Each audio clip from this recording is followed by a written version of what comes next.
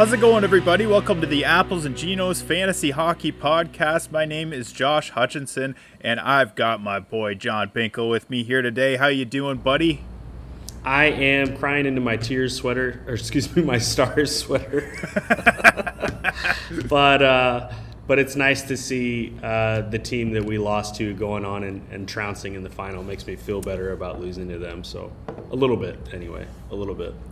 Yeah, I don't know. I thought Florida had that magic, and they're just not. I don't know. I mean, they're probably the luckiest team in this playoff by far. Yeah. I think they were extremely fortunate through the first three rounds, and they actually started calling penalties in the finals, which is really surprising. So that really hurts the Panthers because that's all they do is just fucking pull infractions and don't get called for them. So right. It's finally catching up to them, but it's a little bit strange. I wanted to ask you, because we had kind of focused on this on the last episode that we did. Your cat, your new kitty, do you have any updates on the name? Did you pick one from the audience? No, I did not pick one from the audience, although those were all phenomenal cat pun names. And the reason I didn't, we're almost positive that the cat is a she. So I haven't found any names that work for that, although the cat is still way too young to like go and get shots. So we haven't taken her to the vet. So we're not positive what the sex is. It's apparently very hard to tell with kittens. I'm mostly calling her Psycho because she's completely insane when she's not adorable. But we're calling her MJ right now for Madison Jr. She's named after my wife. There you go. But my wife and I play this board game. We're board game people called the Isle of Cats.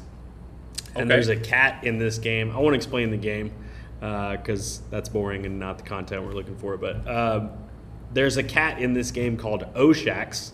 And my wife's like, I really like that name. I think we should name the cat Oshax. And I'm like, okay, but there's no way we're going to call an animal Oshax all the time. And she's like, well, we could shorten it. And I thought, well, we could just shorten it to Oshie. Yeah. And I'm like, and that's a hockey name. Then that's still a hockey player. MJ Oshie. So, wow. Yeah, I mean, it's in flux right now, but it's coming full circle. We'll get it ironed out pretty soon. I really like that. I think that works perfectly because then you got the best of both worlds. You got a nice marital compromise, and it has dual meanings. I love that shit, and I love names that no one else understands. So then you have to explain them. I think that's the greatest.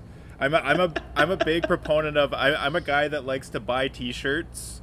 I have tons of graphic tees, like tons and tons of graphic tees, but I always get ones that don't like overtly say whatever it is. It's advertising. It's like just some weird picture, and then people have to like ask what it is. I like that. It's a good conversation starter. Okay. So Nate and Blake have been kind of doing a segment for a while now at the start of their show where they ask kind of random personal questions, and I thought we'd get a similar discussion started today just to kick off the show. Does that sound good, Binksy? I wanted to just say deadpan no, and then judge your reaction, but I'm enjoying the energy, so I'm just going to say, of course. All right, thanks, man. I appreciate that. We talked. Blake has been doing these cool graphics on Twitter, and has been tagging us all in them just to try to get some conversations going in the fantasy hockey community about. I guess the first one was he took all of the Apples and Genos staff, all of our top 5 favorite movies of all time, and then our top 5 favorite snacks. So we already talked about our top 5 favorite movies, so I thought it would be good to ask you, what was the last movie that you went to see in theaters, and what did you think of it? What was the last movie? So normally when you ask me this question, I would not have seen a movie in forever because my wife does not have the attention span for movies. Like, she's just one of those people that's like, I'm going to go knit if we start a movie, right? Gotcha. But there were 2 movies, like summer blockbusters, that have come out that I have been waiting to see forever. The first one was the Mario movie. I saw it on on like midnight release. Oh, nice. And it touched all the nostalgia, but honestly, it was a crap movie, and it was very much for kids and not for 37-year-old kids like myself. Yeah. So, like, my wife was bored to tears, and everybody in there had neckbeards and BO. So that was fun. But then directly after that, we went to see the new Guardians of the Galaxy. My wife, of course, had never seen any of the other Guardians of the Galaxy. So she, again, was quite bored. I really loved it, but my favorite character, both in those comics and in the movie series, is Rocket. So it was a story mostly about Rocket. So I really, really loved it. Apparently the reception for it wasn't so great, but I thought it was phenomenal, and I thought it was a good way to wrap up the group before it blew up. So yeah. Okay. Your sentiment about Super Mario Brothers, that is the exact sentiment I've got from most people, is that it hit the nostalgia point, so it still was like somewhat enjoyable, but as a movie it wasn't really that strong in terms of narrative. No, not at all. And then Guardians I've heard pretty good things. Like I haven't heard a ton about it, but it typically, I mean, those movies are very well beloved, even amongst all of the many Marvel movies. They're kind of that's one of the more beloved franchises or IPs or whatever within the Marvel Cinematic Universe. The last movie I saw, it's been a while. Once you have kids, it gets really hard to go to the movies. And we hadn't gone to the movies since before COVID. Becca and I used to go to the movies all the time. That was kind of our go-to thing. We love seeing basically whatever movies in theaters, getting popcorn, getting fountain drinks, getting M&Ms. There's nothing like movie theater popcorn, I will say that.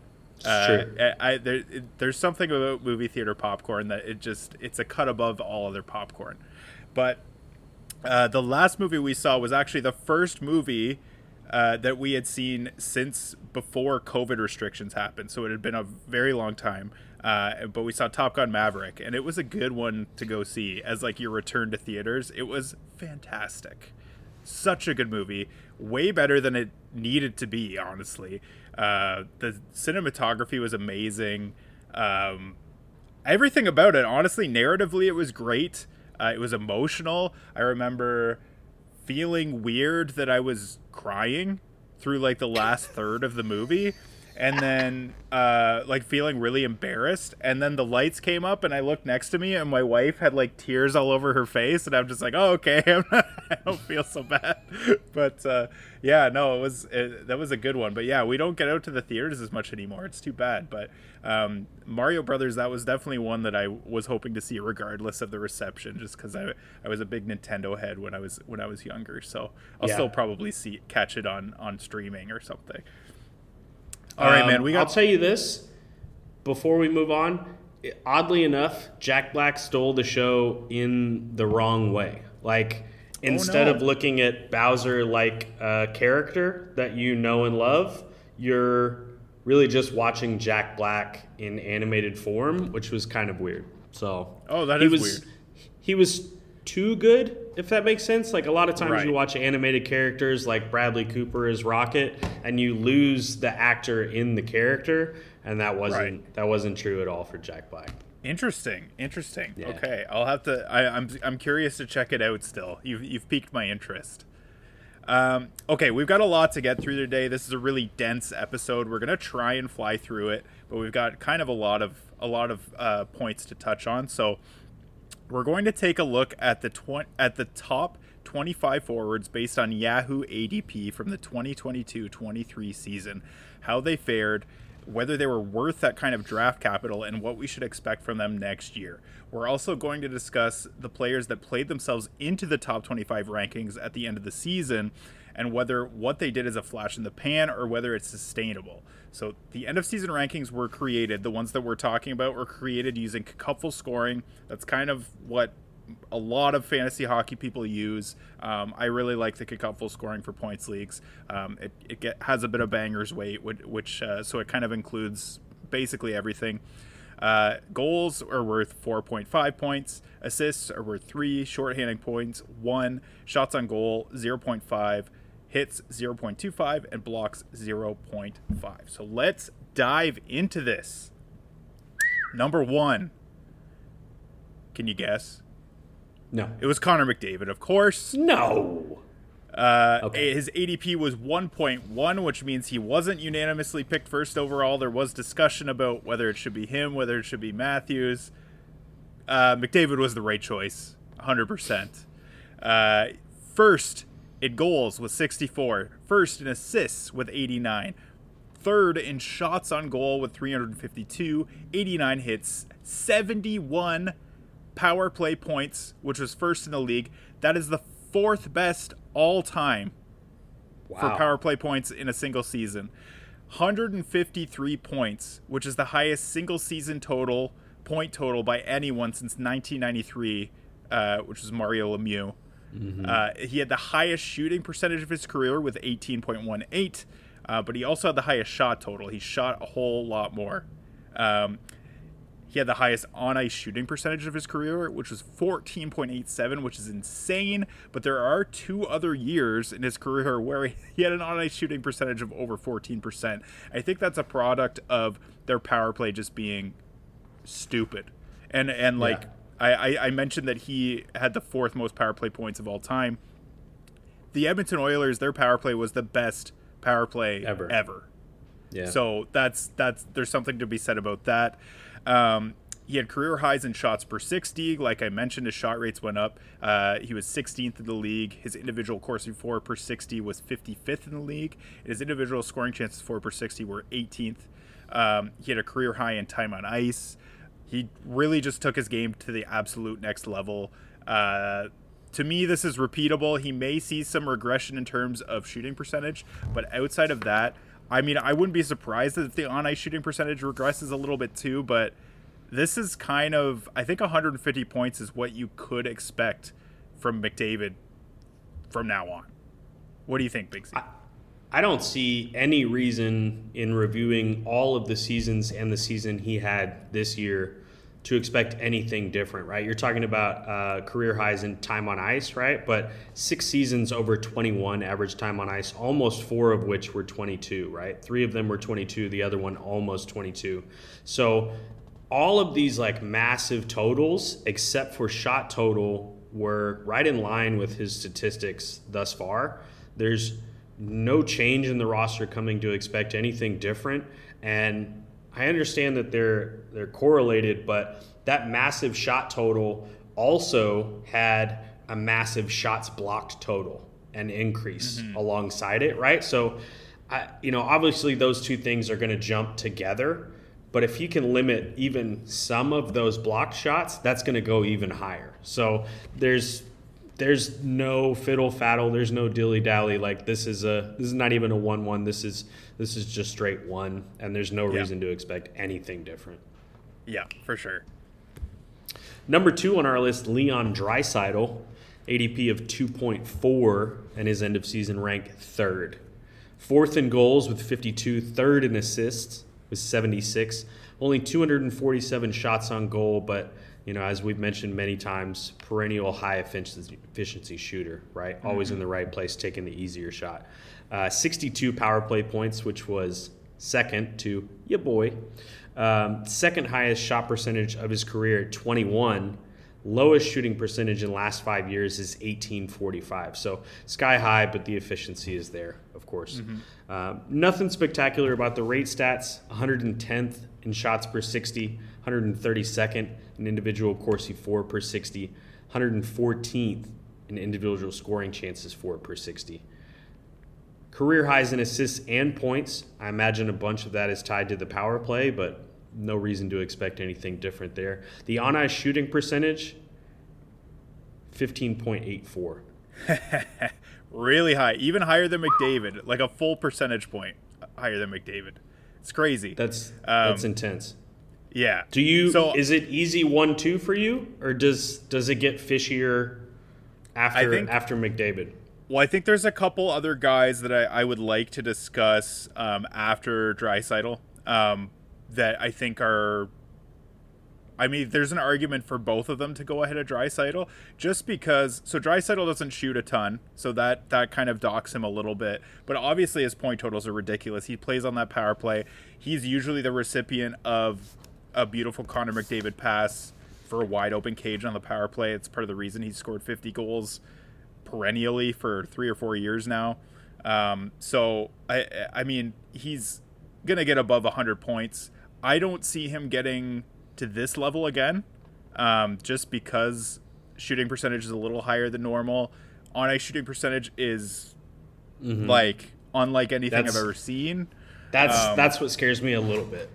Yeah. So I think, but obviously 128 points is ridiculous. Like that's one of the best performances in the last couple decades too, right? So that's I mean, it's hard to expect someone to perennially get above 120 points. So I think Draisaitl's a 50-goal guy, above 100 points, and he's definitely a top 4 lock for sure. There are 4 guys that I think are still the top 4 in drafts, and he is still definitely a top 4 guy. Also, dual eligibility, so that is nice. He's got that center left wing, which is pretty sweet. All right, let's move on. I'll take that as the bump. Yeah, for sure. Let's move on to number 3, which is Austin Matthews. His ADP was 3.1. He ended up ranked 11th at the end of the season, so a bit of a dip for him. He was tied for 14th in goals with 45 assists, 7th in shots on goal with 327. He had the most blocks by any forward in the league, which is 92, which is new for him. 28 power play points, which is tied for 36. So that's actually pretty surprising. He only had 74 games played. He had a bit of injury trouble this year, as per usual. 94-point pace overall, which is quite a dip for him. He was on close to 110-point pace last year and scored 60 goals. I think it was 67 goal pace. So quite a dip for Matthews. But he had the lowest IPP of his career, 62%, and lowest shooting percentage of his career by far at 12.23%. He's usually closer to a 75% IPP and a 17% shooting. His rates are in line with his career numbers, so there were no dips there. Shots per 60 were 4th in the league. Individual scoring chances 4 per 60. Individual Corsi 4 per 60 was 6th. Individual scoring chances 4 per 60, 2nd. He's said to have been hampered by injuries. Some have said a hand injury. I heard wrist and hand a lot. Yeah, that would obviously affect your shot. So even if you're getting those same opportunities, maybe the accuracy's off, the power's off. That's a big factor. So I do expect him to bounce back next year. Maybe not all the way to 60 goals. Maybe he will bounce back to 60 goals. I'm not sure. But his rates are still among the best in the league. He's still a top 4 guy. He's still getting those shots on goal, which is huge. And his peripherals have improved. So that's, I mean, I still think this is just a flash in the pan for him. This is just a random down year. And if he can stay healthy, he'll be just fine next year.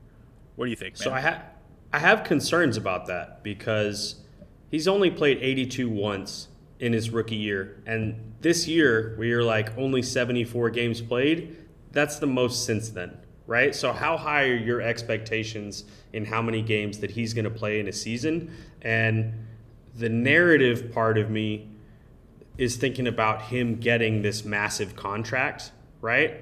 And does he play better after getting the bag?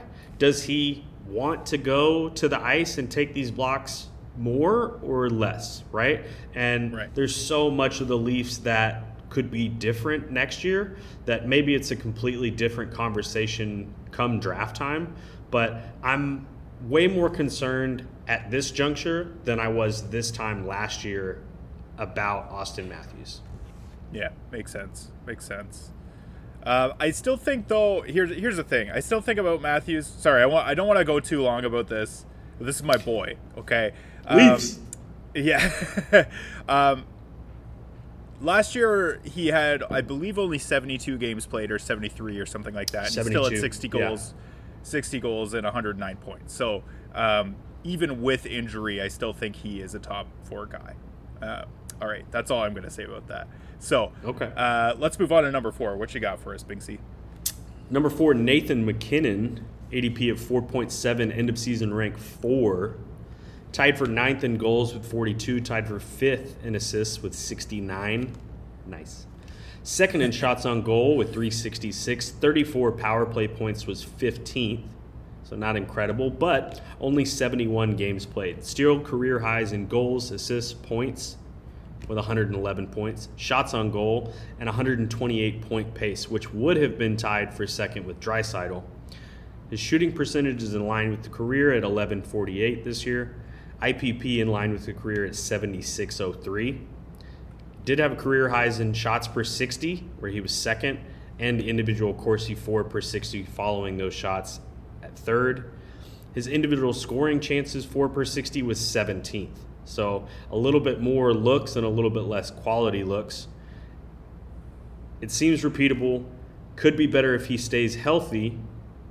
That, of course, always up and down with MacKinnon, but as we know about Nate Mack, he is going to go out there and play throughout the season if he can. So I have concerns about the Avalanche, but I don't really have concerns about MacKinnon. What do you think? Yeah, I mean, MacKinnon. You were talking about the clear 1-2. Whether Draisaitl was my clear 2, I think Nate MacKinnon is my clear 2, based on his performance this year, based on all the years leading up to this point, talking about how he had all this 100-point potential but just couldn't stay healthy. He showed us this past year what he can do. The fact that he was 2nd in the league in shots on goal despite missing 11 games, that's crazy. His shot rates were ridiculous. He would have been well over 400 shots on goal, which would have destroyed everybody. 128 point pace, that's crazy. 111 points in 71 games, that's crazy. I mean everything seems in line with career numbers. So I think Nate MacKinnon is my guy. Nate MacKinnon's my number 2 for sure next year. I'm sold on it. I like that. I do wonder how much Rantanen will take another step playing with a healthy Avalanche roster, or whether he will take a back seat, but I think we'll touch on that a bit more here in a moment. Yep. All right. So our number 5 is Kirill Kaprizov, a left winger, ADP 6.8. His final end of season rank was 31. He was tied for 14th in goals with 40. He had 35 assists, 25th in shots on goal, 261. He would have been top 10 if you averaged his stats. So he did miss time at the end of the year. We'll talk about that in a second. But if you averaged his stats, he would have been in the top 10 in shots on goal in the league. He would only rank 24th if his stats were averaged across the board in terms of overall points. So it doesn't really improve that much. He was having a down year in terms of point production. And he had 32 power play points, which would have made him 20th in the league. He only had 67 games played. As I mentioned, he missed some time, and he was at a 92-point pace. So the year before, he had well over 100 points. His shooting percentage and IPP were the lowest of his career, but not by too much. His on-ice shooting percentage, also lowest of his career at 10.7, and his assists per 60 were way down from last year. His shots per 60 were about the same, 11.07, which was 24th in the league. He had career highs, actually, in individual Corsi 4 per 60 and individual scoring chances 4 per 60, where he was 15th and 11th, respectively. My verdict... My opinion is there's nothing wrong with Kaprizov. He played totally fine last year. And his points dip, he went from 108 to 75 points. And that's a product of injury, obviously. And then his teammates just not producing the same way that they did the year before. His assist numbers went way down. And I guess he had like I said, he had a down year in terms of shooting percentage, IPP, and then so that would affect his goal totals. But then the on ice shooting percentage is way low too. So I think Kaprizov will be fine, maybe. It really depends on who he's playing with, right? And that's kind of like if you see him with Matt Boldy, that's what a lot of people have wanted to see is them flanking each other. But this team has no center depth. They don't have a lot of cap. They still have that dead cap in Suter and in the Suter and Parise buyouts next year. So there's not a whole lot they can do. So he's going to be an interesting one. I don't think he's in my top 10 anymore for the rankings next year just because of his situation, but he's still going to be a powerful fantasy player. I think for me, draft-wise, I am looking at him where he ended the season rank, probably closer to like 27 through 35, whatever your value matches in there. Because of the state of the team and because of what he offers you across the categories, I think it's definitely closer to a late second, early third round pick for me. Yeah, I think that's fair. All right, who you got at number 6? Number 6, Nikita Kucherov, ADP 8.6, and the following corresponding rank end of season is 9, so right in line with that. 30 goals, second in assists with 83, 20th in shots on goal at 271. However, 50 power play points, which made him 4th. He's had 82 games for the first time since 18-19, second best point total of his career at 113. Somehow, even with those numbers, worst shooting percentage since his rookie season at 11.07, usually closer to 15% for the career. Underlying stats pretty normal for his career. Shots per 60 left him 48th at 9.85. Individual Corsi 4 per 60, 27th at 19.81. And individual scoring chances 4 per 60, 31st at 11.56.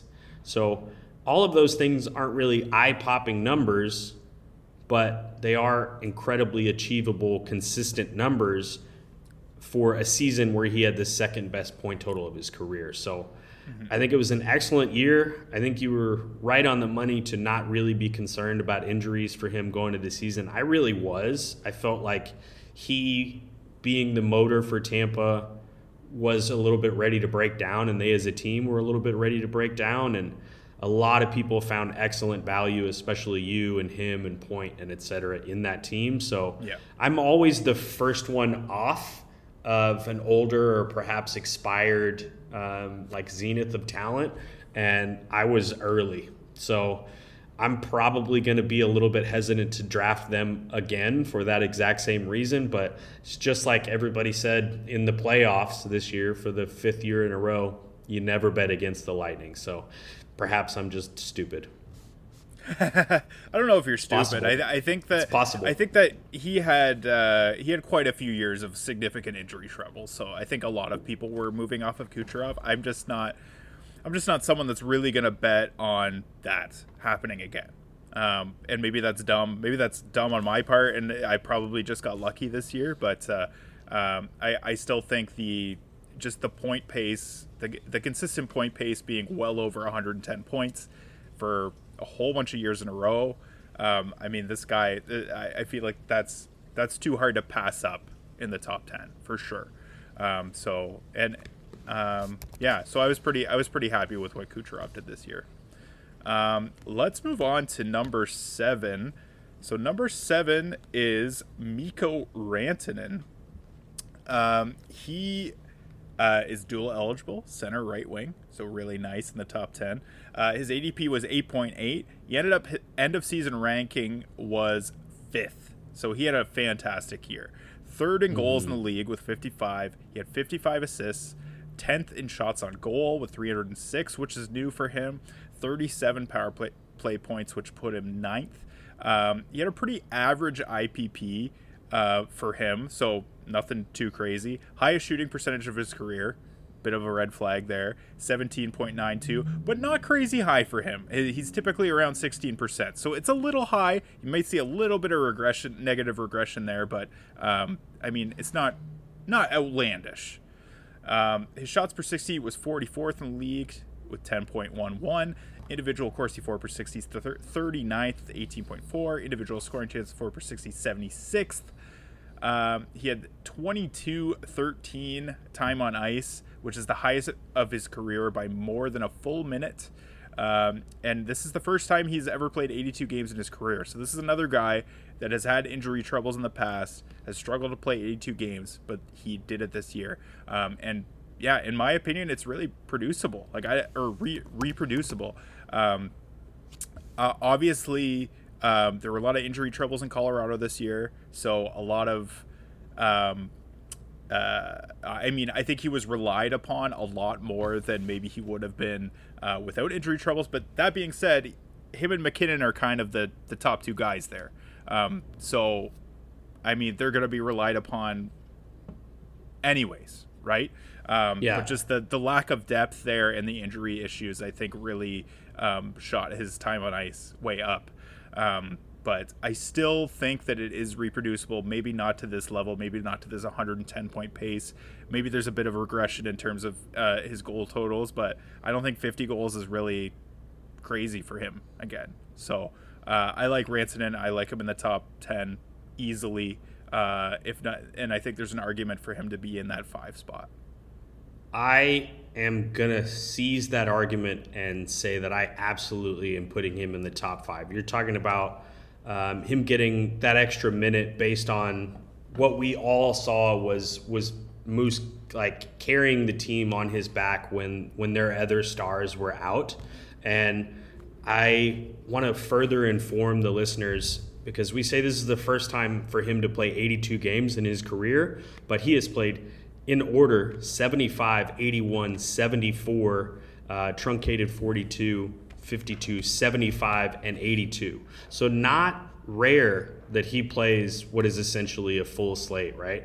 And his goals per 60 were 1.81 this year, but 3 times over the career over 1.4, right? So it's a slight uptick, but it's not way higher. And I think this year gives Rantanen the confidence to go out and be a top 6, top 7 player in the league. And if he can get something going alongside McKinnon in that McDavid, Draisaitl vein, where perhaps the shots get a little bit easier, then I think it is fully reproducible. And I am like big on board the Moose train for this coming season. I like it. We got a number 8. Number 8, the biggest fallout of the year, Jonathan Huberdeau. ADP was 12, and the end of season rank 185. You do not like to see 2 digits go to 3 digits in those categories. He had 15 goals and 40 assists, 126 shots on goal, and 15 power play points, which was 126th. The on-ice shooting percentage, 9.84, and last year on ridiculous Panthers team, 14.23. So lots of explanation in that one stat. His IPP and shooting percentage were low for him and lowest in more than 5 years. His time on ice at 16.51, which is baffling to all of us, lowest since 2015, down 3.5 minutes from last year. Shots per 60, lowest of his career at 5.67. Just hideous numbers there for a top flight player. Individual Corsi 4 per 60, lowest of his career at 10.49. And individual scoring chances for lower than career average at 6.76. I think it is super obvious to everyone he needs more time on ice, needs to not be playing below the top 6, which he did most of the year until the very end of the year, until they were like, wait a minute, he's actually pretty good. Yeah. He needs to play on power play 1, which was unexplainable, and he needs a new coach. So we're checking almost all of those boxes off just with a new coach who has not addled brain. I don't know what is wrong with Sutter, but oh my God, just a head scratching season. Like there's no wonder he got fired. No wonder he got fired. Like what was he doing? And all year long, you and I and every other fantasy hockey player in the world were like, do I drop him? Is this going to continue? And all year long, we were like, it can't possibly continue. He's clearly one of the best players on the team. They brought him in for a reason. Why is it going like this? Like, there's so many jokes about, like, did he sleep with the coach's daughter? Like, what's going on? Like, yeah. And now the coach is gone. So provided that he doesn't have like a degenerative disease, he's got to be better, right? He's got to be better. But how much better, and where do you see the appropriate value in drafting for him? Like, how long are you going to wait to seize possible value? Yeah, that's a great question. I don't know at this point. So yeah, well documented. Calgary, one of the most unlucky teams in the league. Like they lost a number of games, the most overtime games and shootout games in the league. So they were in a lot of close games and lost a lot of points that way. On a shooting percentage of 9.84 is ridiculous for a player of that caliber. And part of that I think is Calgary not being able to convert on chances, and the other part is like you said, he'd been playing in the bottom six for a good chunk of the year. So he's not playing with the quality of players that are going to be putting the puck in the net regularly. And for someone that's one of the better playmakers in the league, that's a problem. You need guys to be putting the puck in the net. So, I mean, he's not a guy that really blows us away with the underlyings at all in his career, but he did have career lows this year across the board. At least in the stats that we like to look at. So, I mean, and part of that is probably opportunity. Part of that is probably he was unhappy. I don't imagine that situation with the coach was super ideal. So, yeah, I think he will improve next year. I think he's a perennial 90-point guy, and hopefully he gets back to that. I think Calgary is going to surprise some people next year. So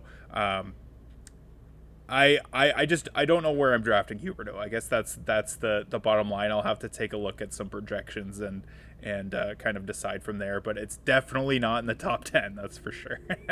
I don't know if that's a big secret. All right, let's move on. What's that? Thus far, before we move on to 9, thus far for me, I am feeling that same range that Marchand went into the season with, where I'm trying to hunt value at like the 5th round and get an incredible player at an incredible value, at least right now, blind. Yeah, I think that's pretty fair. I think there's a possibility he goes lower than that. So, all right, let's go to number 9. Alex Ovechkin. His ADP was 12.1. His end-of-season rank was 20th. He was tied for 9th in goals with 42. He had 33 assists. He was 12th in shots on goal with 294. He had 188 hits, which is his highest total in a while. So not really, I mean, not dialing back the physical play with his older age. He had 25 power play points, which is 51st in the league. That's a little low for him.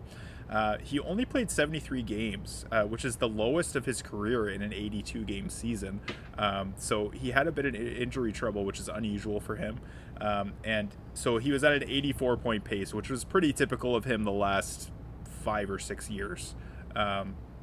He had a pretty normal IPP and a pretty normal shooting percentage for him. His shots per 60 was the second lowest of his career, but not by much. It's not to a notable level. It was still 10th in the league with 11.96. His individual Corsi 4 per 60 was 5th in the league with 23.51, and his individual scoring chances 4 per 60 was 42nd in the league with 11.11. Still going strong. He's still super steady. I think if he stays healthy, I don't see a big drop off here, and I'm still pretty bullish on Ovechkin. I think the only reason he's ranked 20th is because of that injury. or that injury trouble this year. So if he stays healthy, I think he's still the same old guy. The back end of the first round, I think, is a good spot for him. And if you can get him any later, that's really good value. I definitely agree with that. The average time on ice has been, super steady for the last 10 years at 20 minutes. I do want to note that a few of those games this season were, I think his father passed away. So he was actually on bereavement. So there were some injuries in there, but you take out that bereavement, I think it was like 3 or 4 games that he missed, and he's right on par with last season's 77 games played. He will be 38 years old next year. It will be his 19th season in the NHL, but it's, he's a machine. Like, you just kind of have to assume that things are going to continue the way they are, and there's been nothing this season that would indicate a drop. So I think you have to keep going to the well. I think it's totally fine. Yeah, I totally agree. Number 10. Number 10. Sasha Barkov. ADP 14.2 and his end of season rank 53. 23 goals and 55 assists with 30 power play points, which ended him up 27th. Only 68 games played and a 94-point pace. His shooting percentage was just over 11, which is low for him, although he does tend to fluctuate year to year and averages around 14%. The IPP also pretty average for him. Shots per 60, 103rd at 8.65. Individual Corsi 4 per 60, 145th at 14.34. And individual scoring chances 4 per 60, 124th. At 8.94. All pretty standard. The team did, as we saw with the end of the season in the playoffs, they really did turn it on. All year long, we said the Panthers are not especially playing well. However, all the underlying stats are there. The talent is there. They got Duclair back. They really turned it on down the stretch and through the playoffs. And they don't really stand to lose anyone from this coming roster. Like, there's going to be a couple of changes, but there's not going to be any massive swings. Although Barkov has only one 82-game season in his career in 2019, and he does usually struggle to stay healthy, but he could increase goal totals next year. Where does this leave you? Are you more or less concerned about Barkov, or is it really just going to be consistent next year? Yeah, I'm pretty status quo on Barkov. I mean, he's perennially at a 90, 95-point pace. It's just a matter of if he can stay healthy, which, I mean, perennially you're expecting him to miss about 10 to 15 games. As a guy that is not typically super concerned about injury, I mean, it's tough. It seems to be the same pretty much every year. He's at the 65 to 70 games played, but not a huge deal. His underlyings aren't really eye popping, but they never really are. He's just a guy that produces. So I'm usually lower on Barkov than other people, and especially with the center only position.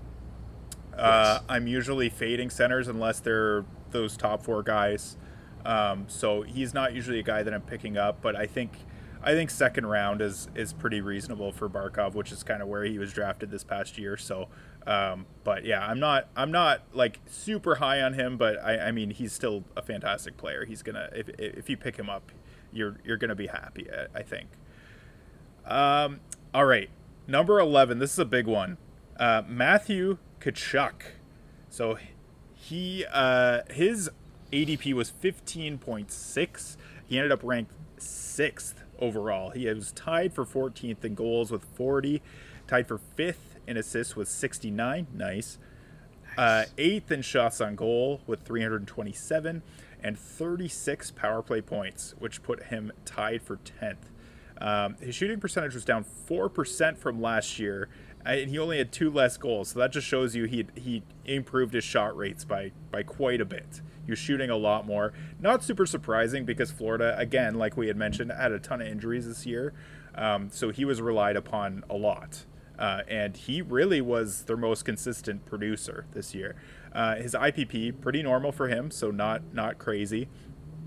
His on-ice shooting percentage was 11.6, which is actually down 2% from last year. And he's still at a higher point total. So here's the stat that kind of explains that. He had the highest time on ice of his career by far at 20 minutes, 26 seconds. And I don't see that really changing next year. He had the highest shots per 60 of his career. He was 9th in the league. Individual Corsi for per 60 was the highest of his career. He was 23rd in individual scoring chances for per 60, also highest of his career. He was 7th in the league with 13.34. These are elite numbers. This is a pure breakout for Matthew Tkachuk. And, I mean, you could say that he had a pure breakout the year before, but I think a lot of people it's only 5 more points this year. Yeah. So a lot of people were expecting a drop off, but he really took it to the next level in terms of his underlyings. And the fact that his shooting percentage was down and on-ice shooting percentage was down, and he has a higher point total, that's huge, man. Like that just shows that he could take it to another level further. And you're seeing in the playoffs right now, like he is destroying worlds. He's been arguably the best player in the playoffs. And yeah, I think Matthew Tkachuk's the real deal. I think he's a clear-cut first-round player next year. Maybe the top right wing in the entire draft. At least right wing only. What do you think, Binksy? I think it's entirely possible that he wins a Conn Smythe on a losing team.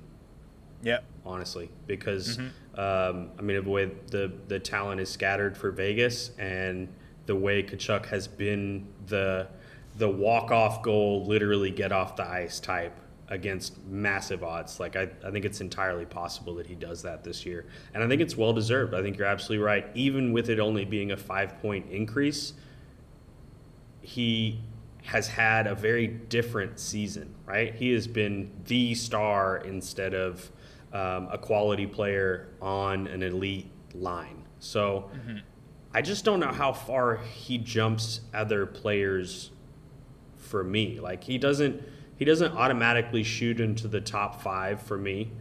I think right where he's at in our list at 11 is kind of more appropriate. I don't, in my gut, think there's another gear. I think it's right here, and I don't think that's anything to scoff at 100-plus points. I do expect Florida to be a little bit better all the way through the season next year, and I think that will fluctuate in both ways for him, right? He'll be expected to do a little bit less on the whole, but he will also be expected to be the star of the team night in and night out. And for someone that upped their shifts this year, I think everything is a positive indicator. I just don't know how much better it gets for him. Yeah, I think that's fair. Who do you have at 12? Number 12, Mitch Marner, ADP 17.2, and his end of season ranked 23rd, which is still pretty damn good for a player that leans on assists in a format that is pretty significantly weighted more to goals and shots. So 30 goals, tied for 5th in assists, 69 nice. 5 shorthanded points, which left him tied for 6th, which is, as a reminder to y'all, in this format, 1 point per shorthanded point. So that is a bonus. 196 shots on goal is the lowest total of the top 25 players. So clearly he can get it done for you as a fantasy player, even being primarily a distributor. 36 power play points left him tied for 10th. And keep in mind, Matthews did not have a great season on the power play. So if that rebounds, perhaps it gets better. He had 99 points for a career high, which feels really, really good going into the season and prognosticating him as a 100-point player. His IPP and shooting percentage are normal. His shots per 60, lowest of his career at 6.91. His individual Corsi 4 following that, lowest of his career at 14.17. And individual scoring chances for also lowest career of 7.05. So perhaps there's more for him as a scorer. That is something that I leaned on a bit going into this season and trying to select him as someone that I thought was going to take a jump. I think he has the prowess to be that scorer. And who knows what's going to happen with the Big Four in Toronto? Who knows what's going to happen with the coaching? Who knows what direction that they're going to go in? But I think there is always going to be that possibility for Marner to become a scorer if it's if like that's absolutely necessary, whether things change on the Leafs, whether he's not on the Leafs, whether he goes to a team where he is absolutely the star. If he isn't playing second fiddle and able to distribute in that same way, perhaps he goes to more scoring. Like you mentioned here, not an underlying stat world beater, but it is confusing that his shot rates are way down, especially in a season where Matthews missed a bit of extra time. Mm-hmm. And despite that, he still puts up points. So Mitch Marner goes up and down for me about 7 or 8 slots, depending on the formatting and the point distribution in your league. But I still seriously believe in old Mitch to unleash the fury and start scoring at a way higher than 30 goal pace. Like, it wouldn't shock me if he was a 50 goal scorer. And is that just a pipe dream? Do you see that in Mitch Marner's game? I mean, yeah, I think that's the most frustrating thing about it is that we've been yelling at Mitch to shoot more because the problem with the Leafs power play really was not a great power play before 2 years ago. And part of that is because Marner would play the flank, Matthews would play the other one, and he would always just try and find the cross seam pass to Matthews. Everyone knew Marner was passing every single time. He was not a shot threat because people just knew that he wasn't going to shoot, and then it was just not effective. So last year, not this past season, but the one before, Marner upped his shot rates and ended up with 35 goals. He looked fantastic. And it completely changed their power play. It completely changed their look 5-on-5. And, man, like, I don't know what happened last year, this past season. Sorry, I'm getting them all, getting them kind of mixed up here. But this past season, I don't know why his shot rates went down. I don't know why he didn't stay status quo. I don't know if it's because they were mixing lines up more and he wasn't finding the right chemistry with whoever he was playing with. But, yeah, the fact that his shot rates are the lowest of his career is concerning. So, yeah, I think you're right. I think he has it in him to maybe hit 40 goals. He hasn't been that far off. And honestly, in this down year, he's still at 30. But it's just, he's just got to take it to another level. He's got to shoot the fucking puck. I don't understand, man. I don't get it. It's extremely frustrating. All right. Let's move on to 13. So, 13 is Steven Stamkos. He is a center left wing dual eligible player. His ADP was 19.6 and his end of season ranking was 26th. He had 34 goals, 50 assists, 240 shots on goal, 92 hits, and 35 power play points, which would have put him 14th in power play points. He had a huge dip in IPP, 61.31, which is the worst of his career. He's usually in the low 70s, so that's like a 9% dip from career averages, so that's really low. And he had the worst shooting percentage since his rookie season with 14.17%. So his underlying stats were pretty normal for him. Shots per 60, 69th in the league. Nice, once again. Individual Corsi 4 per 60, 50th. Individual scoring chance 4 per 60, 40th. I think he's going to bounce back next year. That's what those numbers say to me. IPP and shooting percentage way down. His underlyings are the same. I think he'll be just fine. I think he's still probably a second-round player in terms of fantasy drafts. But yeah, don't be too concerned about this 26th ranking. I think he's probably going to bounce back next year. What do you think, Big C? I'm on board with all of that. Stamkos is one of those players in your draft where you are never going to feel bad drafting him and putting him on your roster, especially at dual eligibility, and at left wing dual eligibility at that. It's always going to be good. I'm always for it. All right, 14. Number 14, Johnny Gaudreau, ADP 20, rank 90. Yikes. 21 goals and 53 assists with 220 shots on goal. Not a banger, as we all know. 24 power play points left him 57th on what was, for the most part, pretty dismal offensive team. Second lowest shooting percentage of his career at .955, usually around 13. IPP average for him for the season. His on-ice shooting percentage, 10.32. So kind of pretty better low than I would have expected. Yeah, low, but better pretty than I would have expected. Better than in Columbus. Than you would expect for Columbus. But I have to say, before we move into the rest of the stats for Columbus, they are clearly interested in being a better team right off the bat. So I am right back to buying in. His rate stats were all career highs last year, back down to normal levels for him this past year. Pretty much to be expected coming off that line and then moving to literal Columbus and metaphorical Columbus. Shots per 60, 112th at 846. Individual Corsi 4 per 60, 102nd, 15.37. And individual scoring chances 4 per 60, 143rd with 8.73. I don't know what to expect from Gaudreau. I think it's somewhere in the middle of last year's Calgary team and this year's Columbus team. Yeah. It's good. It's not great. It's more likely that someone is going to draft his name higher than I want to draft him.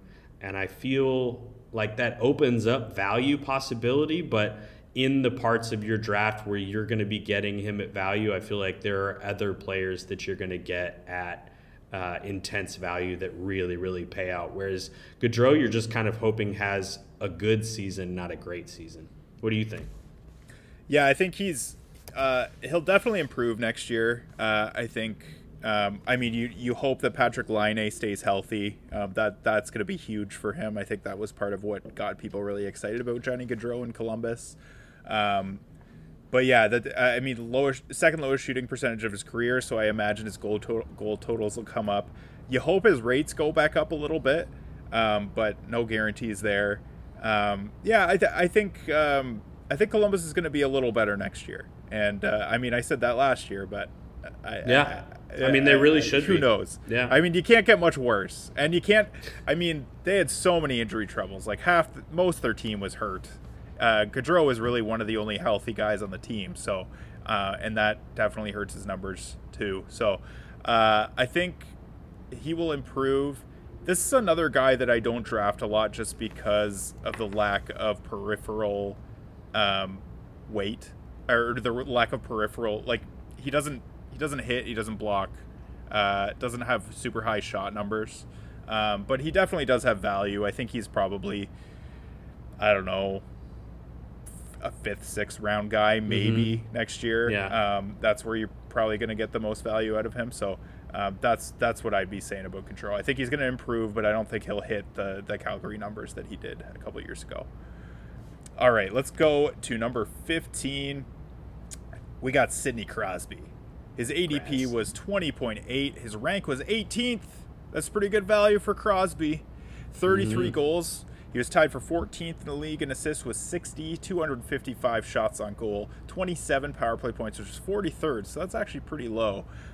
His IPP and shooting percentage were a little lower than his career averages, so little room for improvement there, or room for regression, positively, that is. His underlyings, also pretty normal for him. Shots per 60, 74th.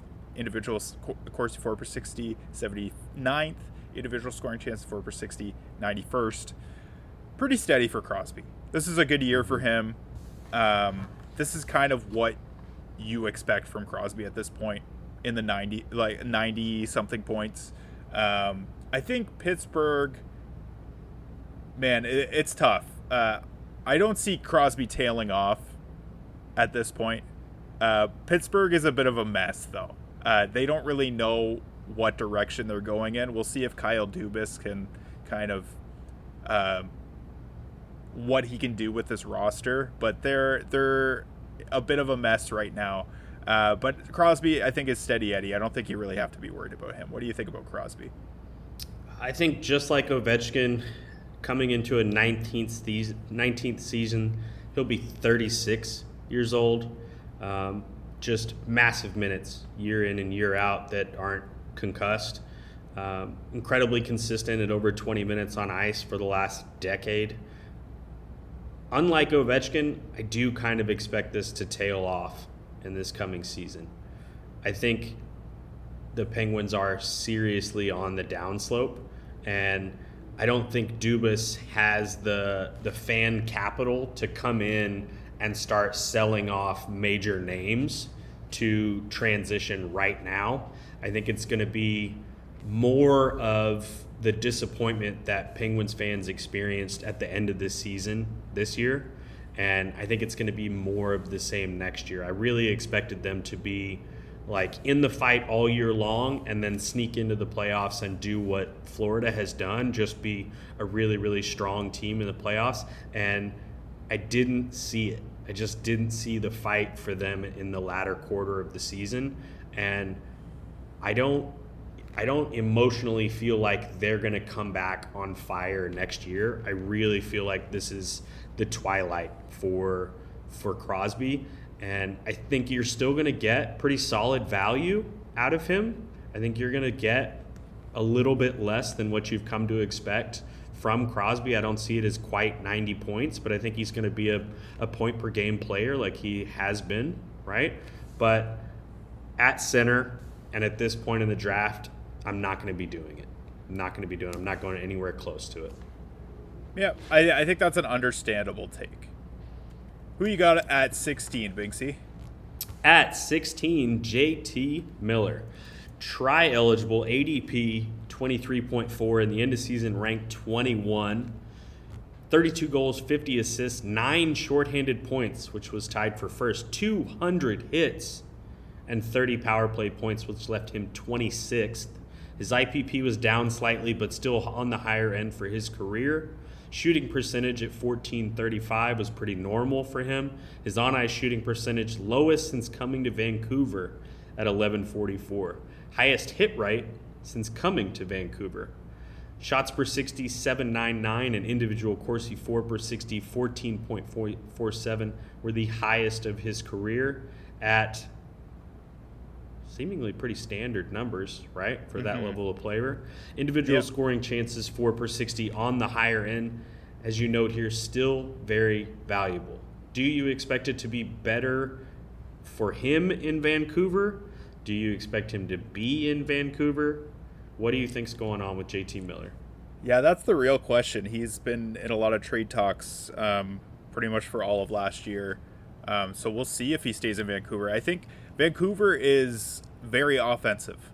That's for sure. I think their issue is not scoring goals. And JT Miller has been a big part of that offense. I really felt like, based on the way everyone talked about him, I didn't roster him in any of my leagues this year. But I was thinking he had a huge drop off just because of the negativity surrounding him. But this is a solid year for him. Really good. Still in the top 25 in terms of end of season rankings. I think he's still a second round player in drafts next year, especially that tri-eligibility. That's new for him. So that's, man, I'm still big on JT Miller. I love the banger weight. Love the 200 hits. I'm still on the JT Miller train for sure. I am higher on him going into this year than I was going into last year. I bought into the narrative, just like you said, that, you know, things were really, really rough for them and that he was kind of overinflated, both in terms of the NHL and in fantasy hockey. And I was a bit shocked even rostering him in a few places to see the end of season rank, especially in a points league, even with a little bit of banger weight. But with 200 hits, I mean, he's out there. He's on the ice. He's a player. He's going to be a player for whatever team he goes to, and hopefully it happens in the offseason so he has time to get acclimated. I think somewhere a little bit after 20 is a completely applicable and reasonable place to draft him. And just like you said, with the narrative being way down for people who aren't paying that much attention to the season he actually had numbers wise, I think there's some value to be had, especially with that super important triage ability. I like it. I'm in. Yeah, for sure. All right, number 17 was Artemi Panarin. His ADP was 23.4. His end of season rank was 39. He had 29 goals. He was tied for 10th in assists in the league with 63, 204 shots, 36 power play points, which had him tied for 10th. His IPP was a little low for him. His shooting percentage was pretty normal. But it's his on-ice shooting percentage which was really low for him. It was his lowest since Columbus. And you'll see that as a trend as we talk more about the New York Rangers. They really struggled to put the puck in the net this year. So his underlying numbers are very average for him. He's not really an eye popper in terms of shots per 60, individual Corsi 4 per 60, scoring chances 4. He's a playmaker. Doesn't shoot the puck a lot.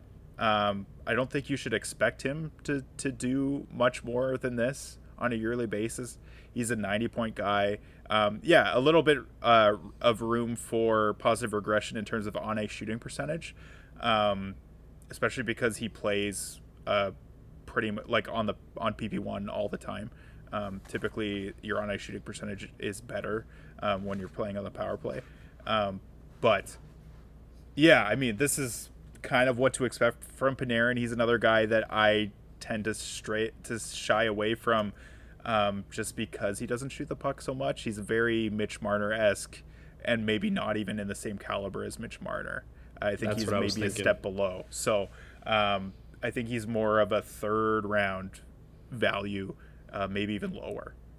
Yeah. What do you think? No, I think that's absolutely right when you're talking about players like Panarin, players like Gaudreau, players like Marner, where you wonder if there's another gear, if you wonder if there's a better situation, if there were some positive regressions coming for whatever reason it may be. Panarin doesn't tick any of those boxes for me, right? Panarin is what we expect Panarin to be, and even though we can reasonably expect the Rangers to be excellent, he is kind of just a part of that. He's not the driving force behind that, and that follows in fantasy stats. So I'm very okay with shying away from Panarin. I think that's sage advice to not expect anything groundbreaking from him. Yeah. All right, number Moving 18, on in the what list, you got? David Pastrnak, ADP 24-2, and his end of season rank. Are you ready for this? It's 2. Yeah, what baby. A season for the Pasta. Second in goals at 61, 52 assists. First in shots on goal with 407 shots, 91 hits, and those were career highs across the board. He ended with 37 power play points, which placed him 8th. He had 113 points. His IPP and shooting percentage, very normal for him. Back-to-back down years in shooting percentage the prior 2 years, back up to almost 15%. 15% on 100... First in shots on goal, 407. Like, that's intense. And consider that, emotionally, physically, like, they tapered off towards the end of the season. They didn't need to go at full bore. So that could have been even better had they been in the mix all the way through it. On-ice shooting percentage up at 13.47. Clearly, they were a monster this year. They were crazy. Career highs in all underlying stats. Shots per 60 was first. 15-22, second place over a full shots per 60 less. So even that much better than those rankings would indicate. Individual Corsi 460 first with 27, and second place over 2 individual Corsi 4 less. Individual scoring chances 4 per 60 left him 5th at 13.99. Unreal stats for him. Crazy numbers. Crazy. Is it a lock to do it again? Can they possibly be that good again? Can he be that good again? Here's my thought on Pasternak. I think he can. I don't know if he will, but I think this is reproducible. His time on ice was also a career high at 1933. I think these numbers, he's always been an elite underlying shot generation player. He's always right at the top of the league. But this year, he took it to another level. Like you said, second place in terms of shots per 60 were a full shot per 60 less. That's huge. And second place in individual Corsi 4 per 60 were almost 2 individual Corsi 4 less. That's crazy. So, like, he dominated the league in underlying stats. Like, he was the clear cut. If you had an award for individual rate stats, he's the runaway favorite. He's the Connor McDavid of that. Well, maybe not quite. That's maybe not a great comparable, but what a year for Pasternak. And actually, we had talked about who is your number 5, your clear-cut number 5 in the draft next year. I actually think it might be Pasta for me. The only factor is Boston, I think, is getting older. The players around him are getting older. The big factor for me, though, is 5-on-5. Pasternak wasn't playing with Bergeron and Marchand most of the year. He was playing with Krejci and Taylor Hall, or Krejci and Zaka, I think. Zaka. Like, he was, Zaka. just like kind of, like, he was all over the place. So it's not like, I mean, he's doing this himself, and he proved that. Like, he doesn't have to play on the perfection line. I hate that name. To be who he is. So I love Pasternak, and I love this. I love this for next year as well. Okay, take it to the All bank. Right. Yeah, love it. All right, number 19 is Chris Kreider. Mr. 50 goals last year. He's a dual eligible winger, left wing, right wing. His ADP was 27th, and his rank 77th. He had 36 goals, so a big dip from last year. 18 assists, 128 hits, so he does have some. He does bang a little bit. He had 229 shots on goal, 17 power play points, which is 103rd. That's way down from last year. He was, I believe, a 30% shooter on the power play the previous year, which is a big reason why he had so many goals. He had the second lowest IPP of his career, so it was down 15% from last year, and his shooting percentage was 15.72, which is down almost 5% from last year. But that shooting percentage, 15.72, that's more reasonable for Chris Kreider. That's kind of what you should be expecting from him. His on-ice shooting percentage was his lowest since 2018. Again, another New York Ranger, as we mentioned with Panarin. They struggled to put the puck in the net at times. It was 11.51%. His underlyings are pretty similar to last year. Shots per 60 was 64th in the league. Individual Corsi 4 per 60, 91st. Individual scoring chances 4 per 60, 29th. So gets quality chances. He's very good in terms of quality chances. I think he just drives the net really hard and lets the skill players around him do their work. He still has really nice underlying numbers. I think they're pretty solid. He just kind of was coming back to reality after his shooting percentage bender the previous year. So this is kind of where you should be drafting Chris Kreider, around 70, 80 overall. And that's what you should be expecting from him. What do you think, Big C? I think that is just transparently true about Chris Kreider. I think we knew that going into the season, that he was going to taper off a bit in terms of those like unreal goal totals and power play goal totals. I didn't think any of us saw the Rangers being just that far behind where they were last year, especially with the influx of elite level talent that came onto the team. But I think that may have had a further negative impact on Kreider. There was a different way of them trying to score with all of those players on the team, right? They weren't necessarily just putting it on the net and seeing what Kreider could dump, what he could tip, what he could take that easy cross-ice pass, right? So I think you're absolutely right. I think Kreider is 77. I think he's 80, 85, and it's going to be a consistent good player for you on a great team with lots of possible upside like it was in the previous season, but it's more likely to be what it was this year. Yeah, for sure. All right, who you got at 20? Number 20, my least favorite fantasy player, Kyle Connor. ADP 28.4, end of season ranked 32, which seems a little better than I would have expected, honestly. 31 goals and 49 assists with 273 shots on goal, which left him 18th in the league. 29 power play points was 32nd, so right in line with his overall rank. Seems to be heavily tied together there. Lowest IPP since rookie season, 67.23, down 13% from last year. Shooting percentage was lowest since his rookie season, 11.36, typically around 15%.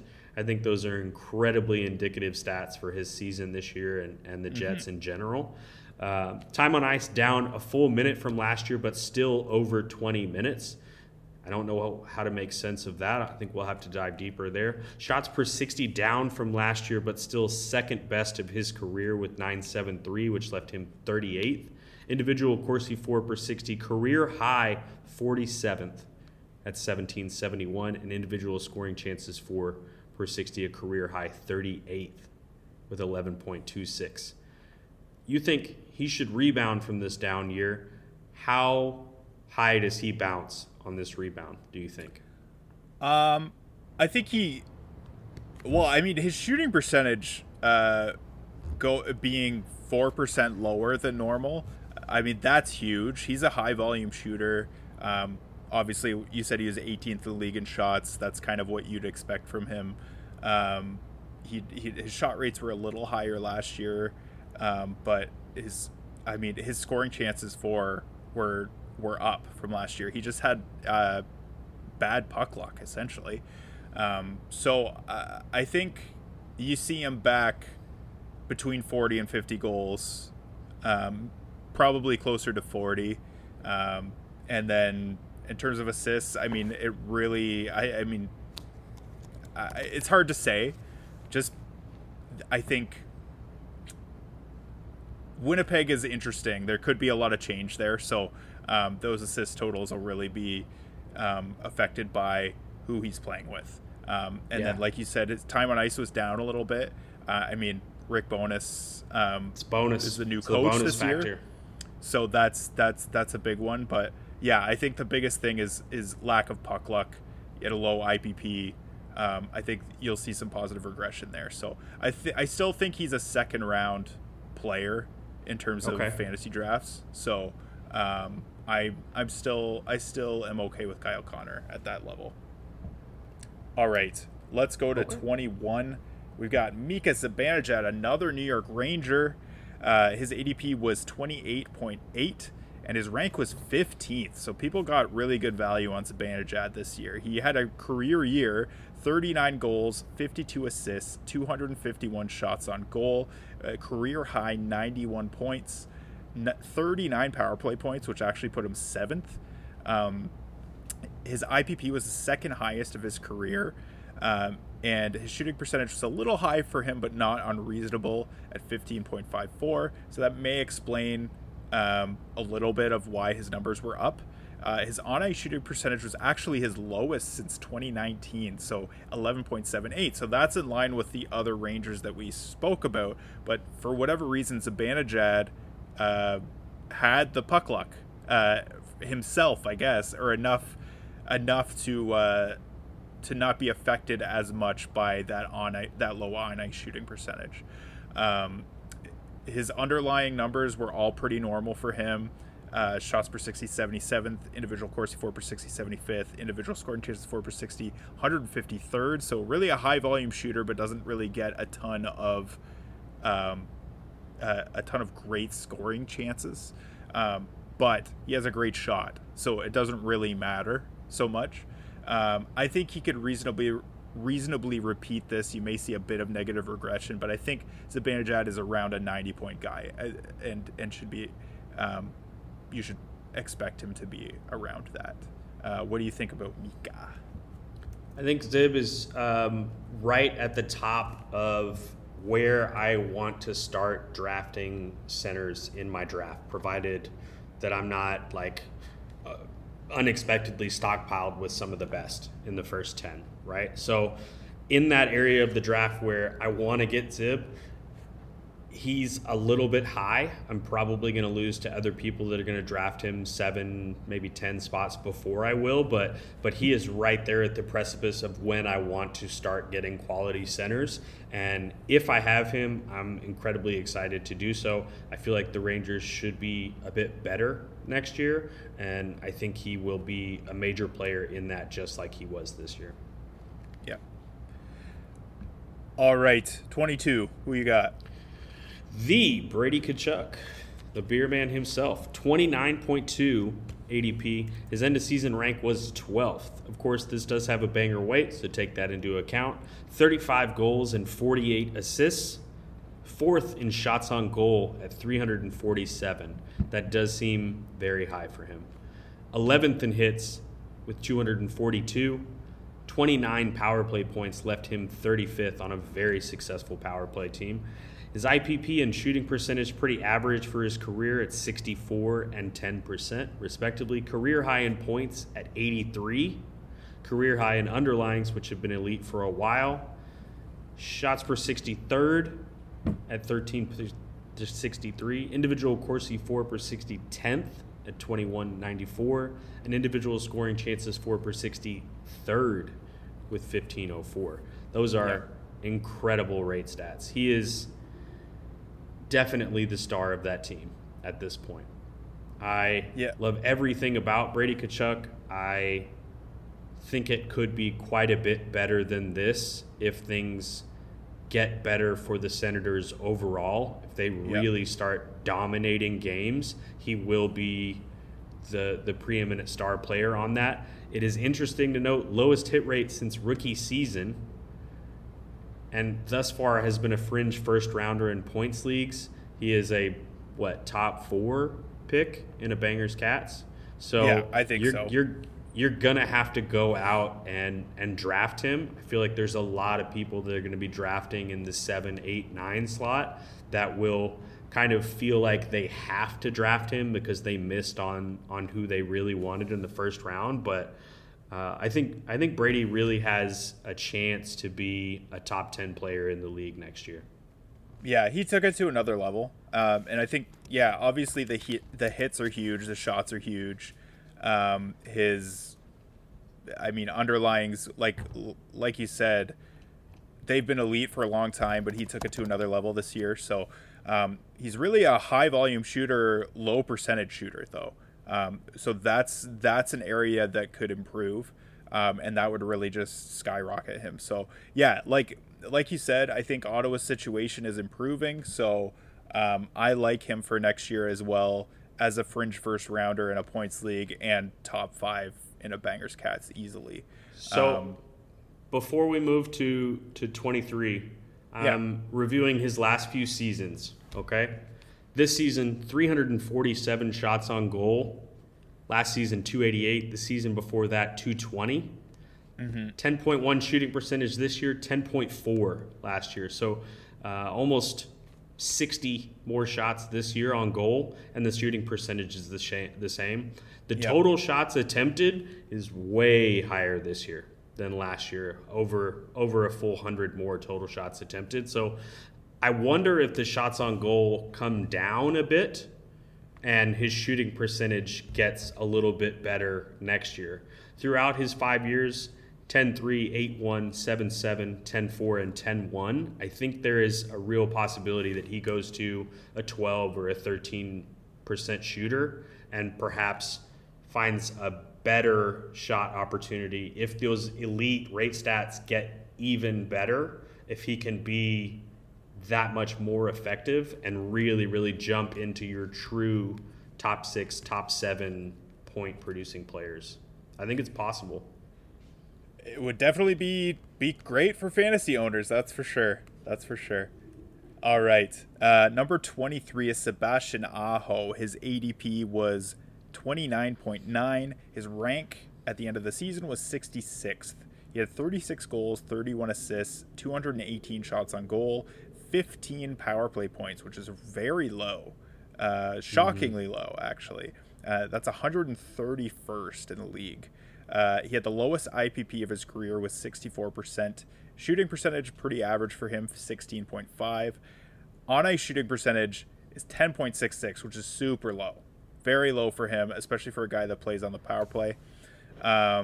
His underlyings are pretty typical. They're not eye-popping. 87th in the league in shots per 60, 99th in individual Corsi 4 per 60, 72nd in individual scoring chances 4 per 60.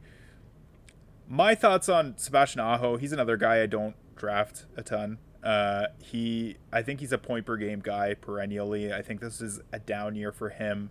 I think Carolina suffered from injuries this year, and they're a team that for a few years has been dominant in terms of shot share.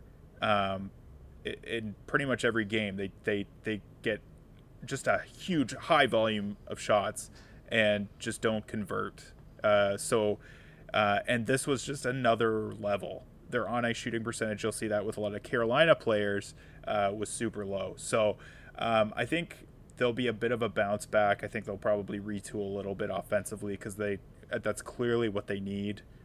You saw that in the Florida series. They just struggled to score. Yeah, they just couldn't score.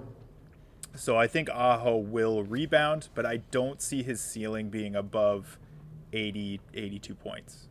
That's kind of what to expect there. So in that way, I feel like even early third round, which is kind of where he was drafted last year, is a little high for him, especially as a center. Certainly not where I would be drafting him. What do you think, Banksy? I think that's way too high for a really high floor, pretty low ceiling kind of top level player, right? He's clearly the best fantasy producer on their team, and he is a very consistent player. But where you're going to draft Tahoe, even with like incredible value, even if you're pulling him in like the 5th round, it's another situation like Barkov. It's very similar to me in that it's going to be good. It's not likely to be incredible. And when you've got your ceiling guys in the first, or your floor guys in the first 3 rounds, for the next 3 rounds, the next 4 rounds, which is where you would actually get excellent value for Aho, there's other players that I want to pull lottery tickets on and try and win my league with, the same way that people did with, say, Pasternak this year, right? There's a possibility of it being a league winner, and there's just no possibility of that being Sebastian Aho, even if they retool, even if they get offensive players back and healthy, even if they bring in a free agent to really improve that on-ice total, to improve that power play. It's just not likely to happen. And when you're drafting a floor, I want it to be earlier or later in the draft. At that point in the draft, I want to pull lottery tickets. Yeah, I feel that. Who you got at 24? Number 24, Jake Gensel, ADP 33.4, and his end-of-season rank an exceptional 35th. 36 goals, 37 assists, very even. 244 shots on goal with 83 hits and 23 power play points, which left him tied for 59th. He's down 11 points from last year, a bit of a disappointing season for Gensel managers. Lowest IPP of his career by far at 60.83, and second lowest shooting percentage of his career at 14.75, but not crazy low. Still a pretty decent percentage. Underlyings are pretty normal for him. Shots per 60, 71st. Individual Corsi 4 per 60, 60th. And individual scoring chances 4 per 60 was 15th. I think, as we talked about in multiple points throughout the season with what to do with Gensel, what to expect, the underlying stats were normal. They were kind of what you expect, nothing eye-popping. He was a really solid player kind of across the board. From what we expect from Gensel, it should have been much better. And like I mentioned with Crosby, I don't really expect that to happen for the Bruins next year. Now, perhaps he begins to shoulder more of the load and that ends up on the higher end, but it's hard to feel bad about Jake Gensel. And it's probably going to be a bit better next year, but I don't love it. I'm not inspired by it. I don't have high hopes. What do you think? Yeah, I think, like we were saying, Pittsburgh as a team need to change the structure of their roster. And I do like that. I think Gensel will still be stapled to Crosby. Like they're not making coaching changes or anything that I know of. So Mike Sullivan's still there, and Gensel's kind of been Crosby's wingman for quite a few years now. And I think, I mean, I think he's still probably a early third round guy in drafts next year. I think I saw him picked in a lot of leagues that I was in. I saw him picked around the last pick of the second round. So I think 33.4, that ADP is pretty reasonable for him, and you'd probably get really good value at that point, because I think this is a down year for him. Like we said, I think he'll kind of get more back up to around a point per game. But I understand what you're saying about not being super excited about Gensel. I don't think he's a really exciting guy. He's kind of Mr. Consistency, and this was kind of out of character for him this down year. So, and then number 25. Next one's going to be easy. This is really easy. It was Gabe Landeskog, who did not play due to injury, and we don't know if he'll play next year either. Mm-hmm. There hasn't really been a lot of word about him. So obviously, the gist of what I hear is that he may never play again. So yeah, that's kind of what I'm hearing too. So that's really unfortunate. Obviously, we hope the best for him, but he obviously was not in the top 25 at the end of season rank. So no. What I'm thinking is maybe we will move, because we've gone on for about an hour and a half now. I think we'll maybe do a separate short episode about the value picks that moved into the top 25 in the end of season ranking. So we'll cut it off here. We'll do another quick episode for the future. That's all we got for this episode. If you like our content, check out the Apples and Ginos Patreon. You can support the show on a monthly basis and get extra perks in season, including access to the Apples and Ginos Patron League, where you can battle it out with Nate and maybe me. I don't know if I'll be invited back, but I won this year. The defending champ, so you'd think I would be. No, that's the rule. That's the rule. If you win, you're out. You're out. And you can also get extra weekly waiver wire articles and podcasts from Nate. There is also a temporary off-season tier for only $2 a month, where you can get early access to Nate's projections as he makes them. So you're going to want to check that out. So head over to the Apples and Ginos Patreon. Hop into the Apples and Ginos Discord server. There's lots of people still talking over there about fantasy hockey, about dynasty leagues, about the draft right now. The draft's coming up, so that's a big topic of conversation. Shout outs to the band They're There for providing our music. Their Spotify link is in our episode description.